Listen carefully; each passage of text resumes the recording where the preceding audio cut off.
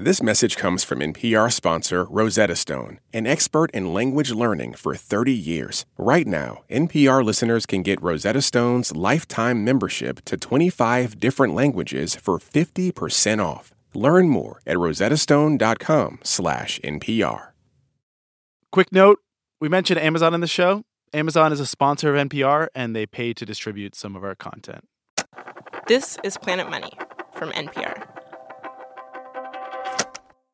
In May 2011, hundreds of people dressed business casual show up, have some hors d'oeuvres, and witness the grand opening of a brand new 2 million square foot auto manufacturing plant. This is spectacular. This is the good stuff, right? It's like a fun party. Some of the guests are cars. The crowd is invited to an enormous room with rows and rows of chairs facing a stage. Please be seated. The opening ceremony is about to begin. The overhead lights dim, and the video screens flash the Volkswagen logo. Das Auto is finally back in the States. The future for Volkswagen begins here in Chattanooga. I gotta say, this is such a weird announcement. Yeah, it kind of gets weirder. As part of the opening ceremonies, there's an interpretive dance by people in white bodysuits, and it kind of appears like they're assembling a Volkswagen. Afterwards, there is a more just straight-ahead press conference. Right. Tennessee Senator Bob Corker is there, and he's emotional. The greatest moment in my public career was receiving the call from the Volkswagen Group that they were coming to Chattanooga. And I want to thank all of you for making that decision. The opening of this Volkswagen manufacturing plant in Chattanooga, Tennessee, was the culmination of years of negotiation. The company had shut down its only American plant back in the 1980s, and this was their comeback. And the competition to win Volkswagen's new plant was fierce. Around that time, southern states were desperate to lure in big companies. South Carolina gave BMW more than $130 million in incentives, and Alabama gave Mercedes more than $250 million worth of incentives to build a plant there. And Tennessee, they wanted in. They wanted a car plant too. Stephen Sylvia, professor of international relations at American University, he says the state did everything they could to woo Volkswagen. Well, Bob Corker works very closely with the state establishment, and they get a range of subsidies and other benefits they offer Volkswagen. They offer tax abatements, they offer them land, they offer them educational facilities. When you add it all up, it comes to more than $570 million in aid, tax breaks, and incentives. Right. And at the time, a typical auto plant cost about $1 billion. Wow. So that is how Das Auto came back to the States and set up in Tennessee. Now, just to remind you of what this moment was like, the plant opens as the country is still recovering from the financial crisis. For locals, this is like this one shiny star in a long, dark night. When the Volkswagen plant starts hiring, 85,000 people apply for just 2,000 jobs. 2,000 new jobs making cars. And of course, this is interesting not just to locals, but also to unions, specifically the United Auto Workers. You know, the union that traditionally represents people who work in car manufacturing and currently has members on strike. They want these to be union jobs. Right, because the way the UAW sees it, Chattanooga is one place where they maybe can regain some ground. The UAW used to represent a majority of auto workers in the U.S. Back in 1979, they had more than 1.5 million members. By the time this plant opened, that number had fallen to below 400,000. And Stephen says that decline is in part because of right-to-work laws that make it hard to form and fund a union. But it's also because a bunch of foreign-owned car companies came into the U.S. and set up non-union factories. The UAW has had a frustrating time for almost 20 years trying to organize foreign-owned car plants and failing. But the arrival of Volkswagen in the South? For the UAW, this seems different, potentially good. The UAW leadership saw Volkswagen as their best opportunity. Their best opportunity for good reason. Because Volkswagen has plants all over the world, and they all have some kind of worker representation. Plus, the company had actually come out and said that they wanted that in Chattanooga, at their new plant. So management was open to a union. The UAW definitely wanted a union. And now it's just a matter of convincing the workers. Yeah, you'll want a union too. What could go wrong? Hello and welcome to Planet Money. I'm Amanda Aronczyk. And I'm Nick Fountain. Union membership in the U.S. has been declining for decades, in part because of how difficult this one phase in the life cycle of any union has become, the setting up of that union. And if you want a case study in just how many ways things can go wrong, well, look no further than Chattanooga. Today on the show, we look at 3 attempts over 10 years to establish a union at this one car plant in Tennessee, and what these attempts tell us about why union campaigns live or die.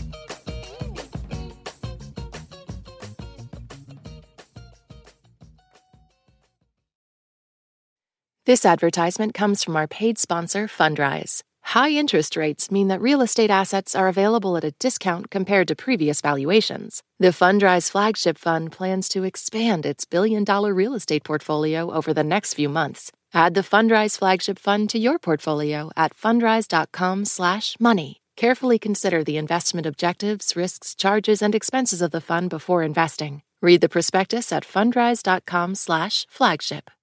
This message comes from Apple Card. You earn up to 3% daily cash on every purchase. That's 3% on products at Apple, 2% on all other Apple Card with Apple Pay purchases, and 1% on anything you buy with your titanium Apple Card or virtual card number. Visit apple.co/card calculator to see how much you can earn. Apple Card issued by Goldman Sachs Bank USA, Salt Lake City branch. Subject to credit approval. Terms apply. One of the 2,000 workers hired by Volkswagen at their new plant in Chattanooga is Steve Cochran. I was there the first day the first car was produced. So I've been there since the groundbreaking pretty much. So Steve's job is to maintain the equipment. When something breaks, he's one of the people they call to fix it. He used to work at Goodyear Tire Factory. His entire career has been working in factories. Right. And he says when you work at one of these places, you got to stay sharp. Even though there's a lot of automation in there, there's still a lot of hands on the car screwing in bolts and stuff. So I still got all 10 toes and 10 fingers, and there's a lot of people out there that don't my age, because they get them hung up in something or do something dumb. And I like to go home with all my digits and all my same way I come in, So I get that. I feel like that's a reasonable thing to expect from work. Oh yeah. Now, Steve had been in a union before when he'd worked for Goodyear. So when he heard that Volkswagen was supportive of unions, he was like, "Yeah, great. That's what I want too." Like if you get a job at General Motors, Ford, or any of the places like that, it's life-changing. That changes your life for years. It changes everything that you ever do. That should be the same thing when you get a job at Volkswagen. Volkswagen had set starting wages at the plant at $14.50 an hour, which was pretty decent for Chattanooga. But Steve is pretty sure that if they had a union, they'd probably get higher wages, better benefits, more time off. Not long after the plant opens, the United Auto Workers hold their first meeting in Chattanooga. Steve shows up, and he's into it. Pretty quickly, he decides that not only does he want a union, he wants to be a union organizer. So he starts campaigning for the UAW. He's making flyers, he's talking to people, doing social media. He's trying to convince his coworkers, we need a union. We need the UAW. Now, to establish a local chapter that is able to sit down and negotiate with Volkswagen, they have to prove that a majority of workers actually want a union. Here is how that happens. Union officials go around with authorization cards. This is Professor Steven Sylvia again. So they're not membership cards, but they're authorization cards. What they say on them is, I authorize the UAW to be my representative in collective bargaining. Right. The first step to getting a union at the plant is getting signed cards from a majority of the workers, which the UAW says they got. But here's where things go a little sideways. Remember how Volkswagen ended up in Tennessee? That $570 million worth of incentives? Yeah. Many of those politicians behind those incentives do not want the UAW at this plant. They do not want the UAW in Chattanooga. They do not want the UAW on a boat. They do not want it with a goat. They do not want the UAW anywhere near anything. Right. The way they figured, a union at the plant could lead to contagion. Next thing you know, all the companies in Chattanooga would end up unionized. That would be expensive for business.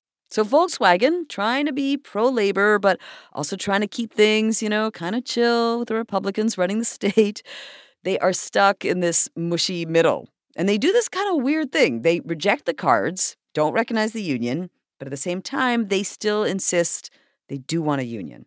So the UAW decides to try the next option for setting up a union, with an election, which to Volkswagen seems more acceptable.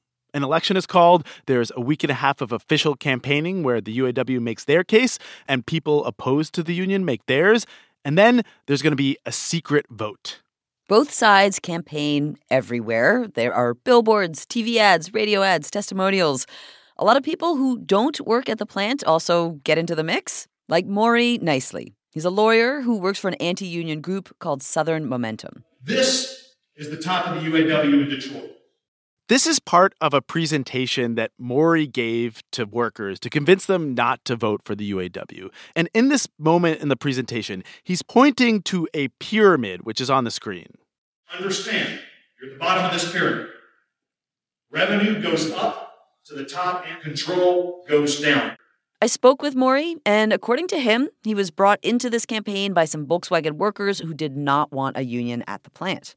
If you want to think of Southern Momentum, think of it as it's basically a loudspeaker for these employees who are concerned about the UAW, who beyond Southern Momentum didn't have a voice. Southern Momentum was partly funded by donations from members, but Maury also acknowledges that money came from people who didn't work at the plant, local businesses, and people who really didn't want the UAW to come to Chattanooga. Another person who really didn't want the UAW to come to Chattanooga? Senator Bob Corker, one of the politicians who offered Volkswagen that $570 million plus in incentives and said that the plant opening was the greatest moment in his public career. Well, right before the big vote, he shows up in a news segment pointing out how dangerous and radical the union leaders are. The officers a month ago talking about fighting and combat and all of those kind of things. If that's the environment you want, UAW certainly is the people for you to choose, or the people to choose. Then, on the first day of voting, he delivers a shocker. He says he has it on good authority that if workers reject the union, Volkswagen would commit to expanding its operation and build its new SUV right there in Chattanooga. After 3 days of voting, it's finally time to tally up the votes and see who's won. For the union, 626 votes. Against it, 712. It's decided there will be no union at the plant in Chattanooga.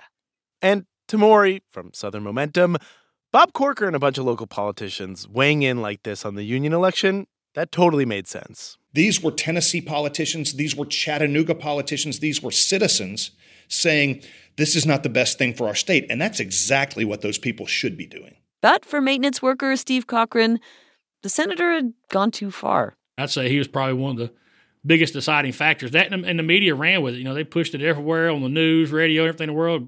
To Steve, the senator had intimidated the workers. And he thinks some of them might have changed their votes. So some people did out of a fear thing. I ain't gonna say they believed him, but they said, what if? What if? What if Bob Corker is right? What if Volkswagen sets up a new plant elsewhere? What if they cut our jobs? What if? So that was union campaign number one. Doomed, Steve would say, by a politician putting his finger on the scales. And maybe that is the takeaway from this first campaign. Sometimes big, powerful people interfere with union drives and change the outcome. The past bunch of years, leaders at Amazon and Boeing have gotten in trouble for this, threatening dire consequences if their workers unionize. For workers, sometimes those threats can overshadow the potential upsides of joining a union, like how much more vacation they might get or more pay. Right. Which brings us to Chapter 2, the micro unit. After the failure of the 2014 campaign in Chattanooga, the UAW decides that they should try again, and quickly. We got to do something different. So Steve and some of his fellow workers come up with a new plan. They decide, instead of trying to organize the whole plant, what if they start a micro unit? A small group that would get to bargain directly with management. In this case, it would be just for the skilled workers, so not like workers on the line, but electricians and machinists, those kind of jobs. When there's 150 of you, you're like, about all of them, so you kind of talk to each other and stuff and know how things are going to shake out. Steve thinks a bunch of these skilled workers are going to vote for a micro unit. Many of them have been in unions before, and they supported the UAW in the first campaign. And the plan is, if they win, then they can scale up and unionize the whole plant. The process plays out kind of like it did the last time. Steve and the other organizers try to get people to sign authorization cards. Volkswagen again rejects those cards. Again, there's some campaigning, then an election. And this time, the UAW wins. We won by 68%. You actually did better than that, Steve. 71% of workers voted for the micro unit. This is a big deal. All of these foreign-owned car companies, BMW, Mercedes, Nissan, they'd been setting up plants in the South, and none of them had unions. Now, at this point, Volkswagen's management's like, wait a second. We're not really into this whole micro unit thing. Because we do want some kind of worker representation, but it needs to represent all the workers, not a fraction of them. We can't negotiate with just some of you.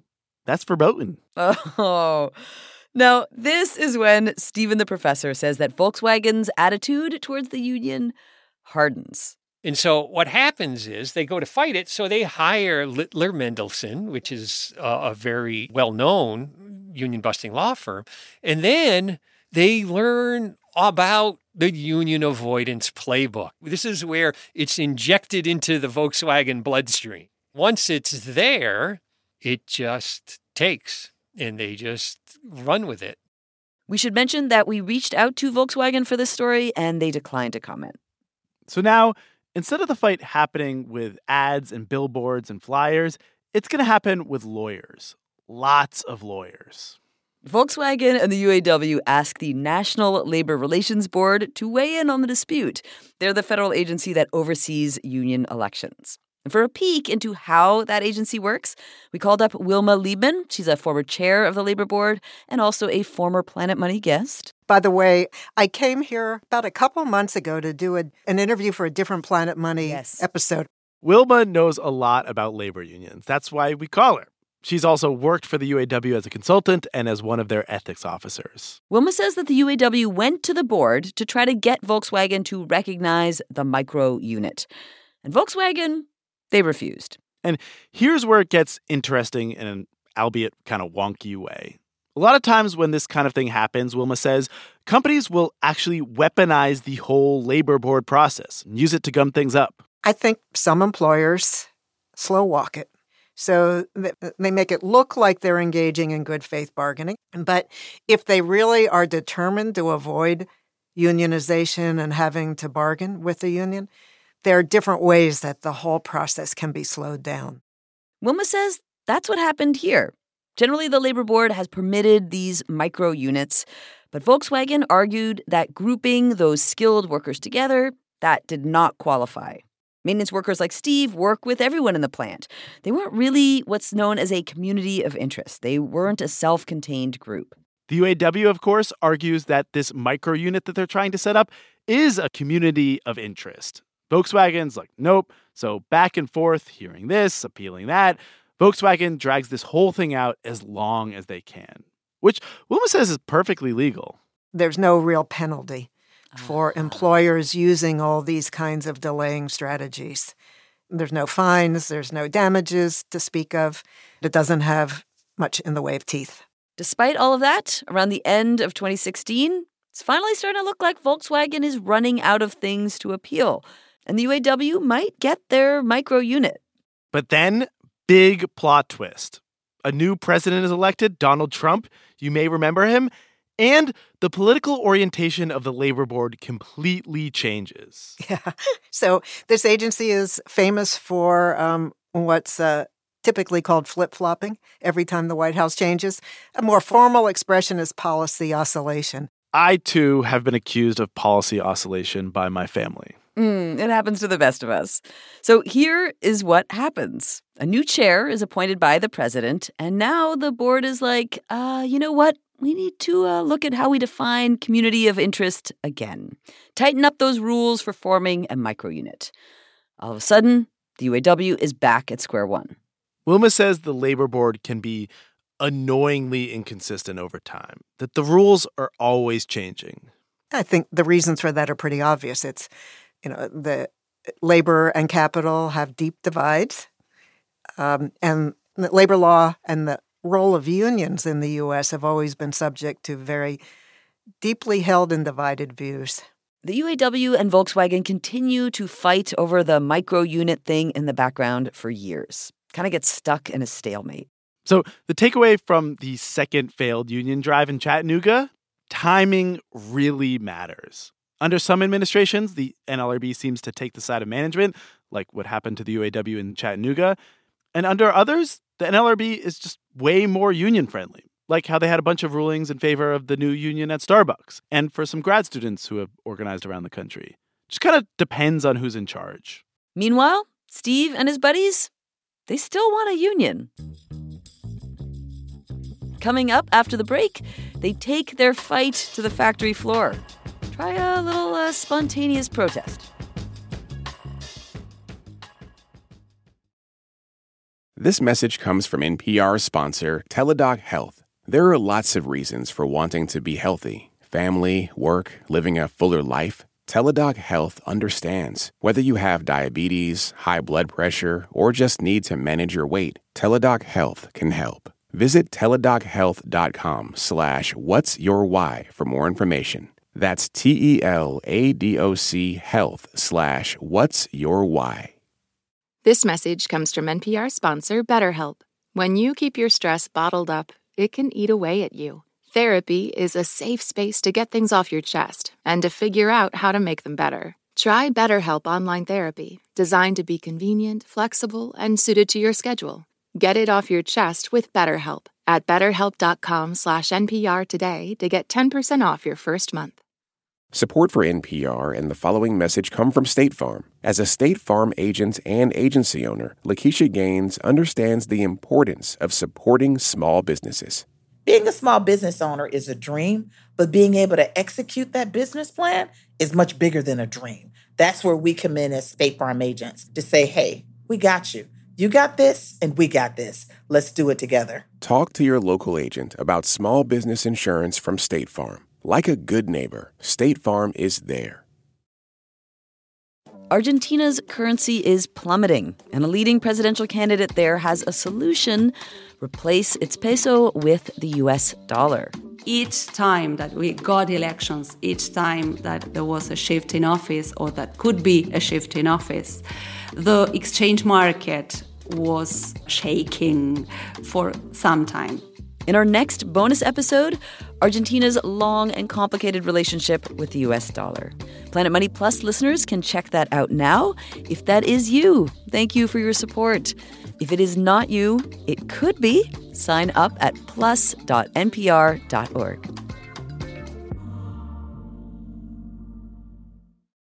By 2018, the plant has been open for 7 years. Steve and the other union supporters have been trying to get a union set up pretty much the whole time.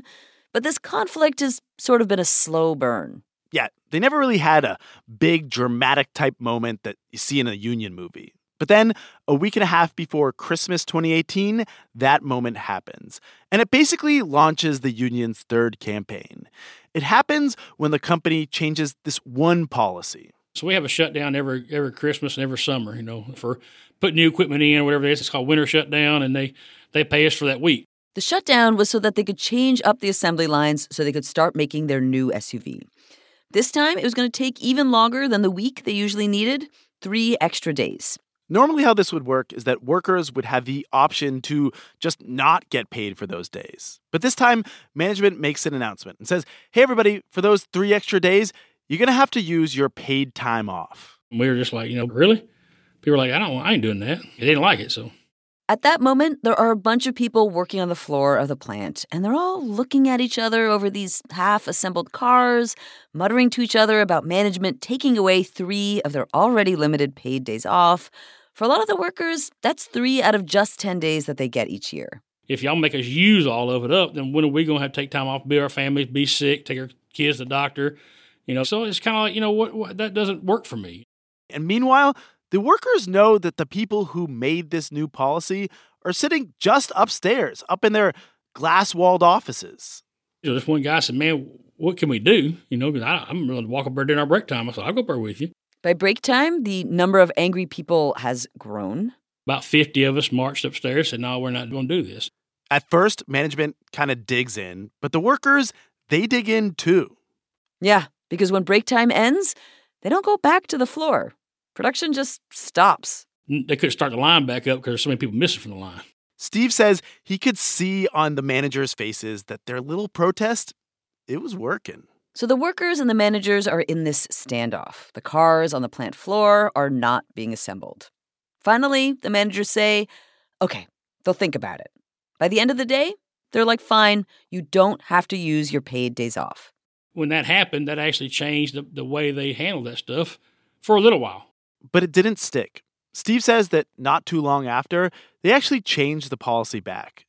And Steve, he used this moment. He told his colleagues if they had a union, this flip-flopping by management around policies, it would not be happening. Try to explain to people if we had a contract and that stuff was written in a contract, then we wouldn't have to do that no more. All that stuff is just not left up to somebody's, this is how I feel about it today. In the months after this mini protest, Steve and the other union supporters are actively trying to drum up support for another election. But you know what was also happening around this time? The FBI has raided the home of United Auto Workers Union President Gary Jones. This is part of a probe regarding alleged corruption within the U.S. auto industry. Yeah, the whole time they're campaigning, this corruption scandal at the UAW is all over the news. Again, in addition to the pro-union side, there's a campaign against the union, and they are making a very big deal of this scandal. So, a lot of the discussion in the campaign, flowed down to, is this really who you want representing you? Southern Momentum's Maury Nicely again. He says he doubled down on this message, made the whole campaign very personal. Is this who you want? Look, guys, is this who you want to marry? Is this who you want to step up and say, I do too? When the campaign for the third election wrapped up, the vote tally came in. For the union, 776. Against it, 833. The union loses again. Now, some of this obviously had to do with the UAW's legal problems. The corruption scandal was like a gift. Oh, yeah. Absolutely. And I certainly take no revelry in that, but that obviously colored and influenced that election. Maury says he knew workers who were open to the idea of joining a union. They just didn't want to join the UAW. So the takeaway from Union Drive number 3, it's kind of a self-evident one. Maybe don't have a giant scandal in the middle of your union election. Right. But Maury said there was more going on here than just the scandal. The real reason, he says, that this third Union Drive failed, really why they all failed, was because of where they were taking place. We are a very right-leaning state, and particularly in terms of politics. And union equals Democrat, right? And an anti-union equals Republican. And so, when you come into Tennessee, you're probably already dealing with that. On this point, union organizer Steve Cochran actually agrees. He says people decide whether they're pro or anti-union based partly on their political identities. But he says that didn't happen by accident. It was the result of a deliberate campaign by anti-union forces. They've politicized it. That's the biggest one that I've seen where they're saying, well, if you vote in favor of union, you're a Democrat. And I'm like, no, that's not true. That has nothing to do with anything inside my workplace. It just doesn't. Sorry, but Democrat or Republican, either one, it doesn't matter. But they've done a real good job of doing that, playing them kind of politics with people. So Steve has been at this for more than 10 years. He's tried 3 times to get his plan organized. But he says he's still not done. Do you think is there a plan to try to unionize the whole plant again? Oh, always. Oh, yeah, absolutely. Yeah, always.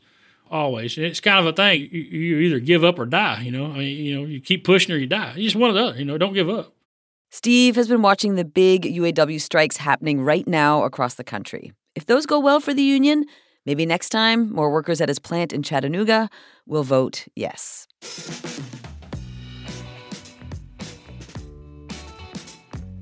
This episode was produced by Willow Rubin, engineered by Josephine Neonai, fact-checked by Sierra Juarez, and edited by Keith Romer.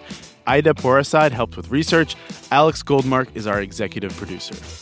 If you want to read more about union organizing at car manufacturing plants, Stephen Sylvia's got a new book out. It's titled The UAW's Southern Gamble. Special thanks this week to Blake Farmer, Michael Gilliland, and Bob King. I'm Amanda Aronczyk. And I'm Nick Fountain. This is NPR. Thank you for listening.